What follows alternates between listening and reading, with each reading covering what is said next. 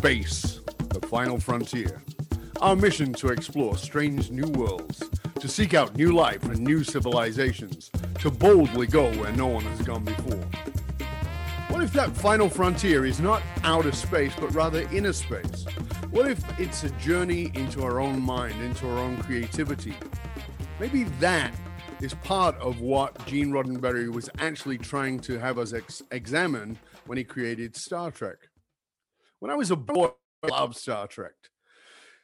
And, you know, we dream of things. We dream of who we want to be. And a lot of the time, we have this idea of who we're going to be.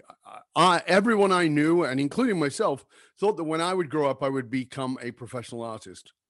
However, something I've always been curious about is the paths that we explore that lead us to where we need to go. And often that's not where we expect.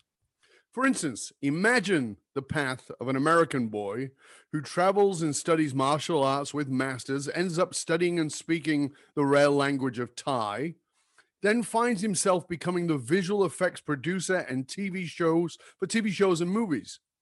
This individual ends up earning 7 Emmy Awards on shows like Star Trek Next Generation, Star Trek Deep Space Nine, Star Trek Voyager, and Enterprise.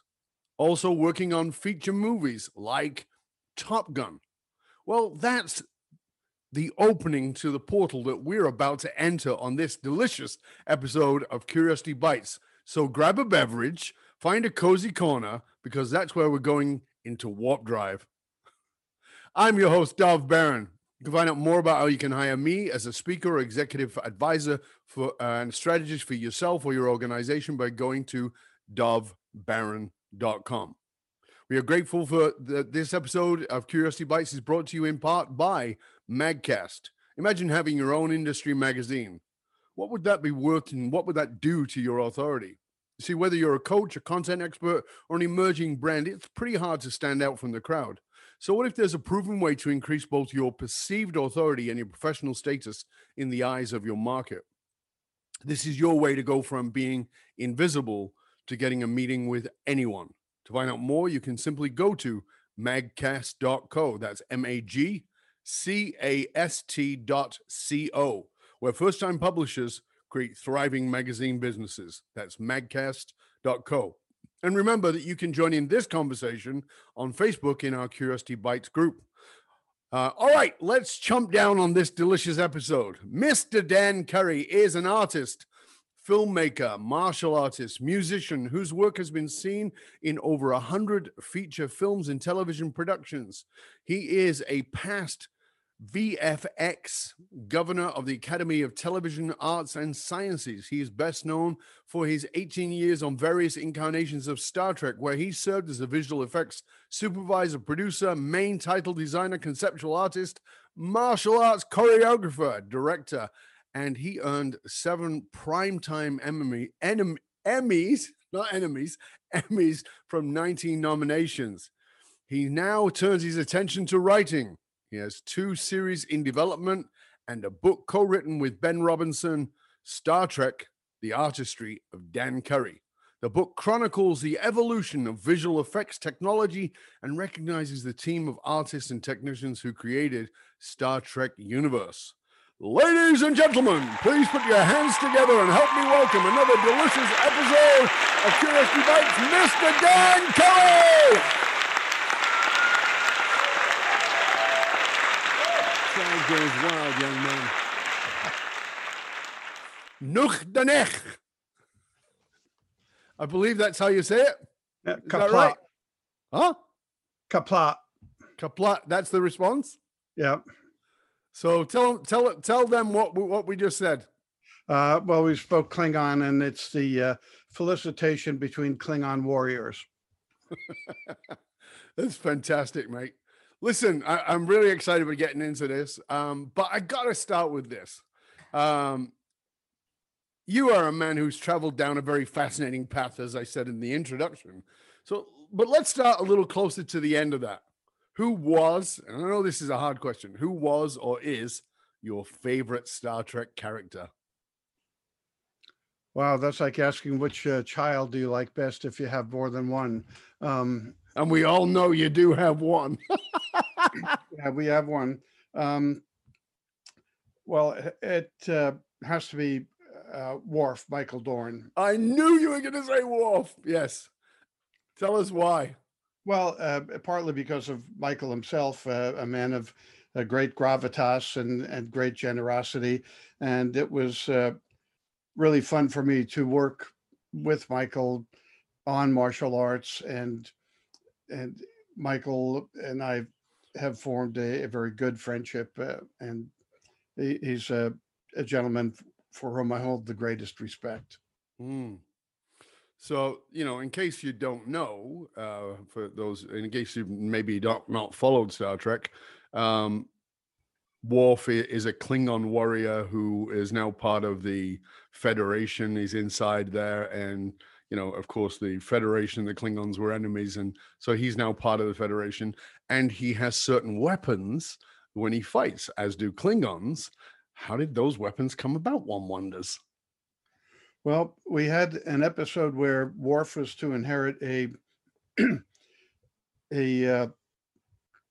a primordial Klingon bladed weapon, and the art department, great guys, they're good friends, wonderful artists, but they sent down something that looked like a pirate's cutlass, and I said we need to do something for the Klingons that's new and but makes ergonomic sense. I've always, even as a child, never liked phony movie weapons that were designed to be cool but were ergonomically silly. And I'd been imagining a weapon inspired by the Chinese fighting crescent, which is a small weapon about 12 inches across, and imagined a double blade, much bigger in size. So I made one out of foam core. And Rick Berman, our executive producer, said, well, if it was a few inches shorter, I'd accept it. And I showed him some tricks that I'd made up for it. And I'm holding up now the Look at that, man. Batleth #1, and it's So curved. what is that made of, Dan? Because we're so if you're listening and not watching, Dan is holding up the weapon, the Klingon weapon that Worf would have had, which is like a big arc with two blades on the inner blades, and then there's handles where you can hold it. It's so cool, and it looks like it's made out of a teak in the handle and then steel on the outside.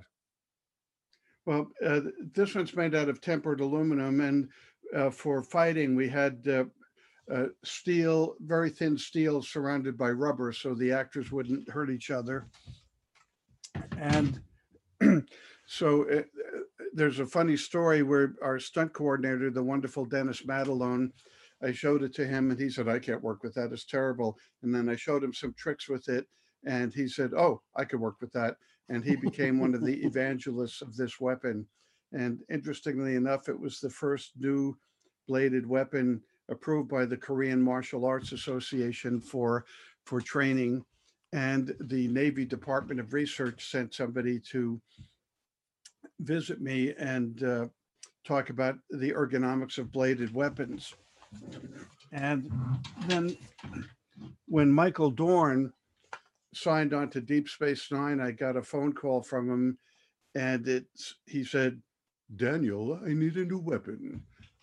And he came over to the house and I showed him different blades from my collection of weapons I brought back from Asia and suggested the tip of a Nepalese Kora sword. And Michael and I worked on it. And the important thing, it had to be small enough he could hide behind his back, but lethal enough that it could take on a batleth. So this is the very first one. I'm holding up a mek'leth made out of cardboard.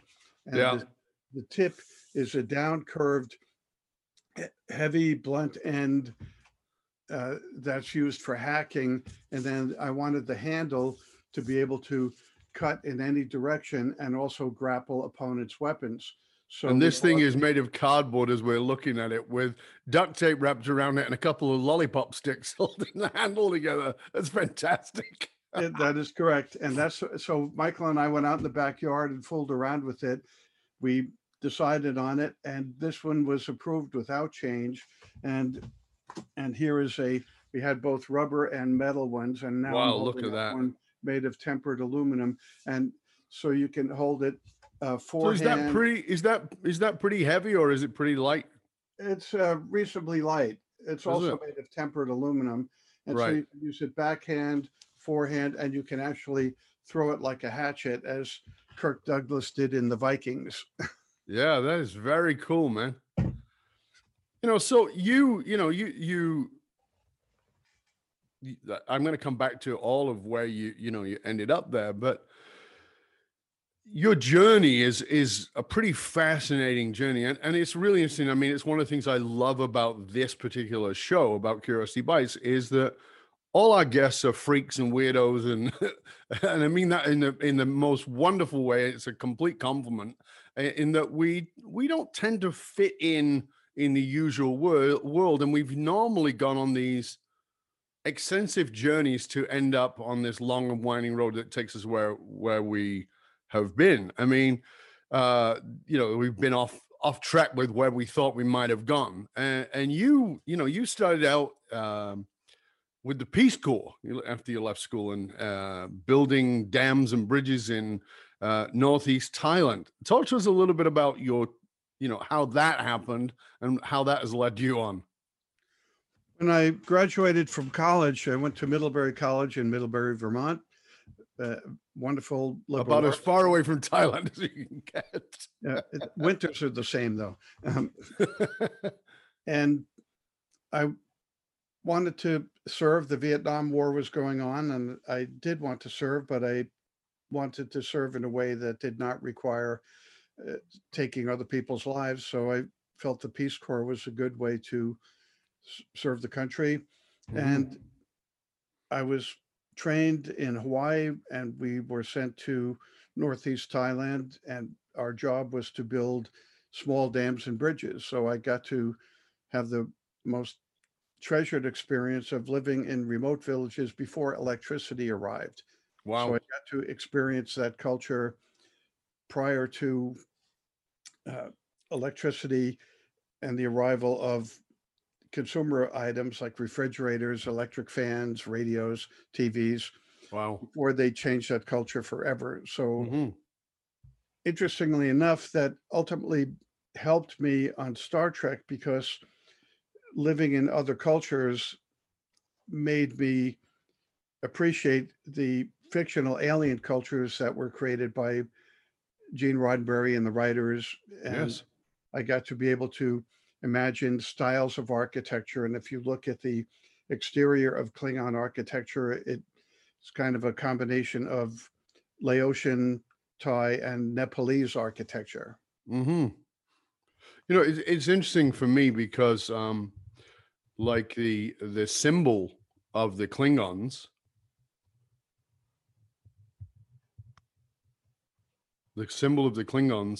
looks like the Sikh symbol. It does. Right. And that's when I first saw it, it's because I studied religions, right? And so it's like, that looks like the Sikh symbol. Do you know if that came out of that at all, or if there's a connection in any way? I can't answer for that. That would be Mike Okuda, who designed a lot of our graphics.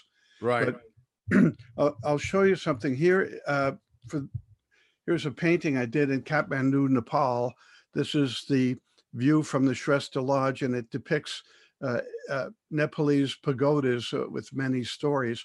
And you can see the similarity between Klingon architecture. And here's a Klingon lamasery, which I used. Yes. Mountains from the Canadian Rockies and Himalayan architecture. Yeah, that's fabulous. Look at that. That's beautiful. Magnificent. Yeah, that's a great, it's a great way of showing it. And for those of you who are just listening, so imagine that you're looking at the top of the mountaintop. Maybe you're imagining some great Buddhist temple on top of Himalayas, but instead this is designed as a Klingon temples. It's absolutely beautiful. And if you do want to see the videos of this, you can do that, of course, inside of our Patreon channel. If you go over to patreon.com/Dov Baron, you'll find access to these videos and all these beautiful imagery that Dan has brought with him today to show us. And I mean, if you are seeing it in video, I mean, these images are stunning. And you did you hand paint all these? Yes. Right. So that's an interesting thing for me because, you know, as I said, I was an artist as a child. Um, but I would have imagined that a lot of the art has gone digital now and is not canvas. Is that the case or That's not? true now, but Yeah. in those days, we worked in oils. You And worked in oils. yes, and I Wow. See, got to that work right with, there is a surprise to me because people who don't know, first of all, oils take a long time to dry. And with an acrylic, you can get some of the same textures, but it dries a heck of a lot faster. And oil can get smudged and damaged, and it can take a long time to dry. So, why was oil? Why was that the medium?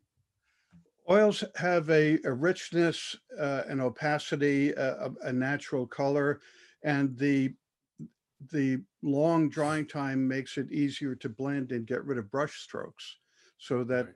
the verisimilitude is easier to obtain. And there were the great matte artists, Albert Whitlock, Matthew Urosich, Peter Ellenshaw, and Peter's son Harrison Ellenshaw, and Sid Dutton, who was started out as an apprentice to Albert Whitlock, and Sid did as many matte paintings for us as we could afford because he's such a fabulous artist. So, give us an idea of scale.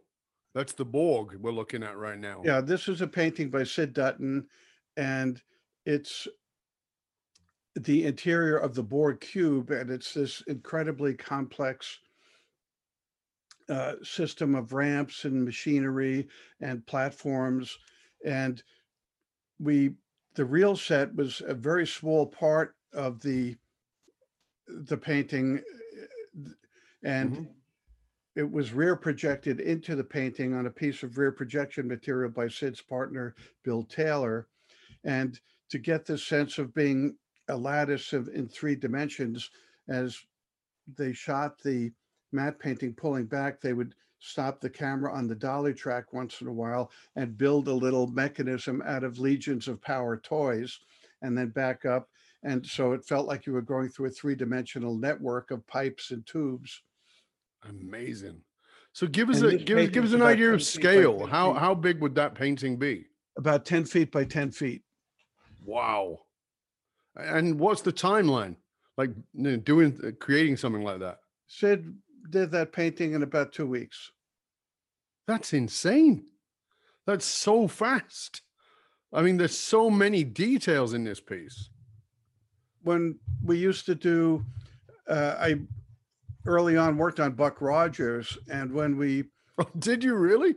yeah, and let's see, I have something from Buck Rogers. Oh, here we go.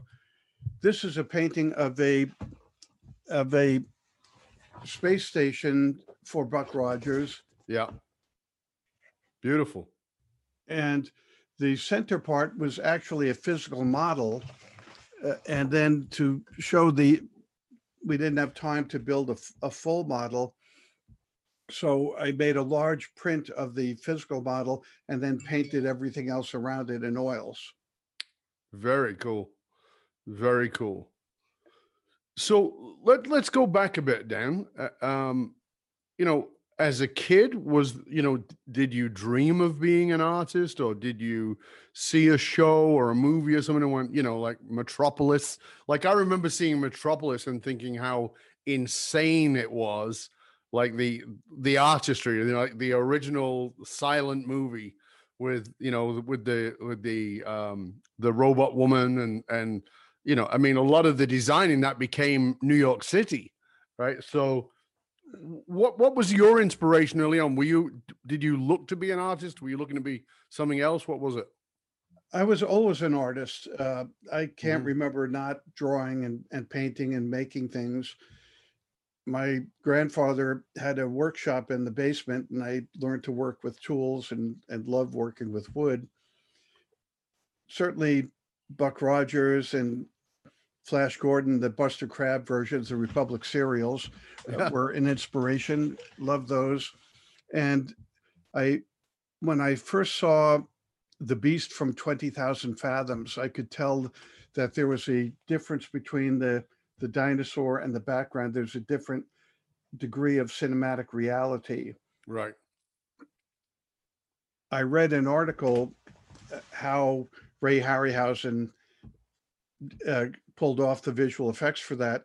So I had a broken 8mm movie projector that could only advance one frame at a time with a knob.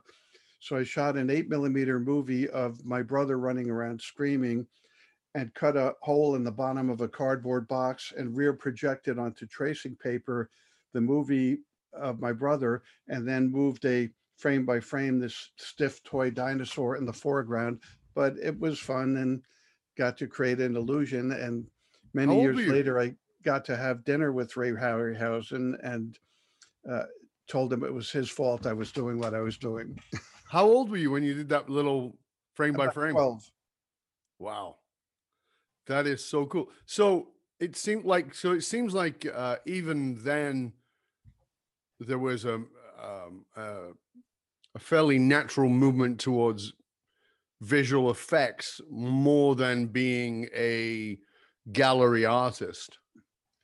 I hadn't thought about it that way, but that's true. Another influential film was Forbidden Planet. And my mother took me to see that at Radio City Music Hall for my birthday. Oh yeah. And introducing Leslie Nielsen, who became famous later on for other roles. And Not quite the same roles. he was the inspiration for Captain Kirk. And it's really Leslie Nielsen was? Yes. The Canadian actor? The inspiration for Captain Kirk. Really? Forbidden Planet, and you look at the original series, there are a lot of similarities. Right. And Gene Roddenberry told me that. Yeah. And I began to be aware that there was a combination of paintings, models, and cartoon animation mixed with live actors and incredible sets that was able to create a world reality cinema that was not possible in any other medium. Right. So I got to ask this because, I think people would want to know this. When you say, I know what I do for a living, and I know what happens to me when I'm seeing things that are in my field of expertise. So when you're watching a movie, do you see visual effects or do you see the movie? Can you enjoy the movie without, I guess that's what I'm asking. Can you enjoy the movie without picking apart the visual effects or admiring visual effects and sort of, diagnosing it? Yes and no. I can't separate the craftsmanship of the film. Right. I can always admire what the great artists who are creating the effects for these films have achieved. And I especially love early visual effects. There's a wonderful film directed by Frank Capra called Dirigible, about a US Navy expedition to the Antarctic in a giant airship. And the effects are Neolithic technology-wise compared to what's possible today, but they have a charm and an artistry that makes them unique and admirable. I love early matte paintings because they are so beautifully designed, even though they don't have that absolute reality of today's achievements. I mean, because it's fascinating because I'm sure this is true for you too.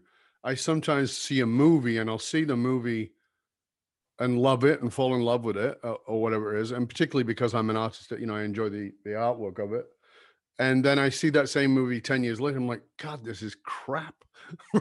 Like, because it's, as a visual effects movie, right? It's like, it's so obvious that it's lame. Or, it's like those old movies from the 40s and the 50s where, the driver's driving and they're moving the wheel around so much. I'm like, if you were driving like that, you would be all over the road.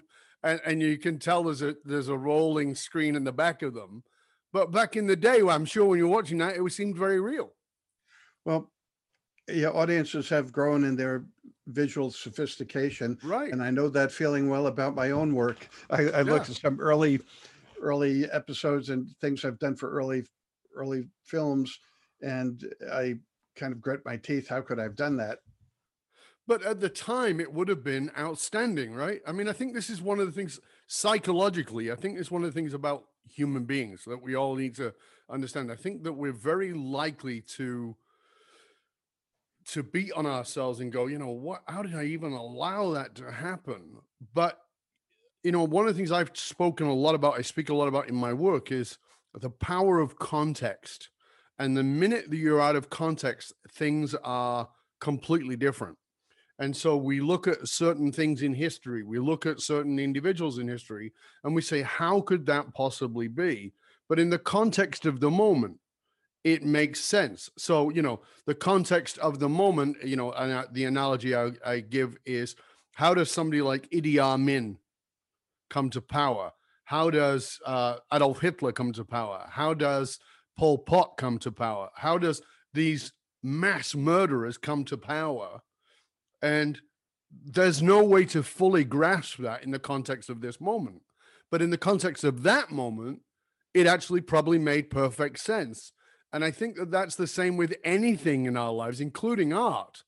Like, so the art that you created was probably spectacular in that context. In this context, it might be different. Well, I think that's true with the history of art, but it's also true that art is the chronicle of human history, that we understand ancient times through the art that has survived. Absolutely. And if Yeah. you look at the history of painting, say the great fresco artist Giotto, his work was the transition from medieval art to the beginning of the Renaissance. Yes. And his perspective was very naive, but yet there was a beauty about it. That's why it inspired subsequent artists to get more and more real. And when Albrecht Dürer in the 1400s really figured out perspective, that changed everything. What is art to you? Art is, in any medium, whether it's music, visual arts, film, it's the reaction of the creator to the phenomenon of being alive. And it's sharing that experience with others. And each work of art in its own way is really a self-portrait, no matter what the subject is, because it's a portrait of the artist's perception of what they are experiencing at the time they've created that piece. That's I actually love that. I love what you're saying there. Because we know I'm a writer as well, and and I write mostly nonfiction, but I've written fiction stuff. And when I was writing my fiction stuff, one of my mentors said to me, "You do realize that all fictional work is autobiographical." I was like, yeah, I can see myself in this. Well, It's a way to and in many ways, it's kind of like it's a way to reveal one's psyche to the world through the dark and the light. well, and know some very well respected Hollywood screenwriters, and they told me two things about writing that are influencing what I'm doing today. And one of them is there can be more truth in fiction than in a historical document. Yeah. And the other is nothing can be fixed that does not exist. Say that again. I think this one's important. Nothing can be fixed that does not exist. So what does that mean to you? Well, that's it means in terms of writing, Hmm. that just get through, get it down on paper. Don't worry about details or style. Just get the story out. And then now that it exists, you can go back and fix it and make Mm. it perfect. Like it took Virgil 10 years to write the Aeneid, be, apart from the difficulty of writing an iambic pentameter. Uh, um, Minor detail. uh, but just making it perfect for his mind. And I find in certain pieces of art, I will spend 2 or 3 years, and there's certain pieces I'll leave up, and just go back and I'll notice something and diddle with it a little bit. Mm. You know, I've often said that I believe it's my illusion, but I believe that we are all artists. That we are all artists, but we resist our own creativity. And you know, there's a lot of social reasons for that, including the fact that we don't trust ourselves and that we are afraid of rejection. And I think that when you know, like what you're saying there about, you know, you've got to let it out. And one of my writing coaches years ago said to me, and it's a similar principle to what you're saying, is write for the waste paper basket. Don't write for an editor. Don't write for a publisher. Don't write for an audience. Write for the waste paper basket. And I didn't understand that at first. And what it simply was saying was write as if you're just going to throw it away. So you just get it out. And even if you write 20 pages and there are 3 lines that stand out that are magnificent, that's your 3 lines. You wrote the 20 pages to get the 3 lines. And I think that oftentimes creatively we don't do that, because I can remember having conversations with people who say, but I'm not an artist. I had a client many years ago, like probably 20 years ago, and I could see this creativity bubbling away inside of her. And I said, I want you to go buy some cheap piece of canvas and buy some paints and just start painting. And she's like, but I can't paint. I can't even draw matchstick men. And I was like, that's okay. I'm going to give you a feeling and I want you to draw a feeling. And paint a feeling. She's like, what do you mean? I said, whatever colors, whatever form, just, you know, I want you to paint anger or sadness. You know, her art is in galleries now. I own 2 pieces of her art. Well, I think art is about the visual arts, like painting, are about that moment somebody sees it before they can think of words to apply to it. Mm-hmm. That's A- beautiful. And it becomes internal. And that's what the work is really about. And that's what gives meaning to the viewer, is they have this feeling that is a-verbal. It's without words. And that's a true feeling. So I the used to art teach. elicits an emotion within that person that is beyond verbalization in that moment. That is correct. I used to Beautiful. teach art. When I came back from overseas, I taught art. I did medical illustration for a couple of years, and then did taught at Cape Cod Community College, studio arts, drawing, painting, mixed media. And in teaching art, I discovered, as Shakespeare did in Taming of the Shrew, one of the characters said, well, if you want to learn about something, declare yourself a professor of it, and people will pay you to learn it. Love And that. that's what I did on Cape Cod. But teaching it, I learned from the students, and those who, as you said, felt themselves least gifted. I explained to them that what gives your art value is that it's your art. That the saddest occupation is an Elvis impersonator, because no matter how good they get at impersonating Elvis, they're not Elvis. Yeah. And if you intend to copy the work of another artist, if you do so, do it as a technical exercise to learn something about that person's creative technique, but it has no value from you, and just find ways to make your work fit on the surface as beautifully as possible from your own perspective. And then I taught them about balance and shapes, the rule of threes, different ways to get things so that it looks pleasing, but always trying to do it from their perspective. That's why the work of Pablo Picasso is so brilliant. My favorite quote from him is, "When I was a child, they taught me to paint like an adult. When I became an adult, I realized I had to paint like a child." Beautiful. And That's beautiful. and that sort of freedom. Talking about long-term work, I just put up on the screen Yeah. a piece I worked on for 2 years. Wow. It's for those who are only listening, it's a 5-foot high charcoal on canvas. And I sat my son down when he was about 15, did a sketch of his face, and just started making strokes in what I call stream of consciousness art. Mm-hmm. And it just evolved into this. And every time I'd walk by, I'd see something I'd like to change or add to it. And it's a face extruding from the trunk of a strange tree that, as it gets closer to the ground, it becomes made out of pebbles. Mm-hmm. And there's a beam of light that goes through a foggy environment of several trees in a row that are connected by this beam of light. What it means, I have no idea. But also the texture on the trees looks a little like brain matter. Well, that was certainly excluded from me. Well, I mean, I'm just saying, for me looking at it right now, right? It looks like, a raw brain. It's pretty cool. It's beautiful work. You are a very skilled and talented artist, Dan.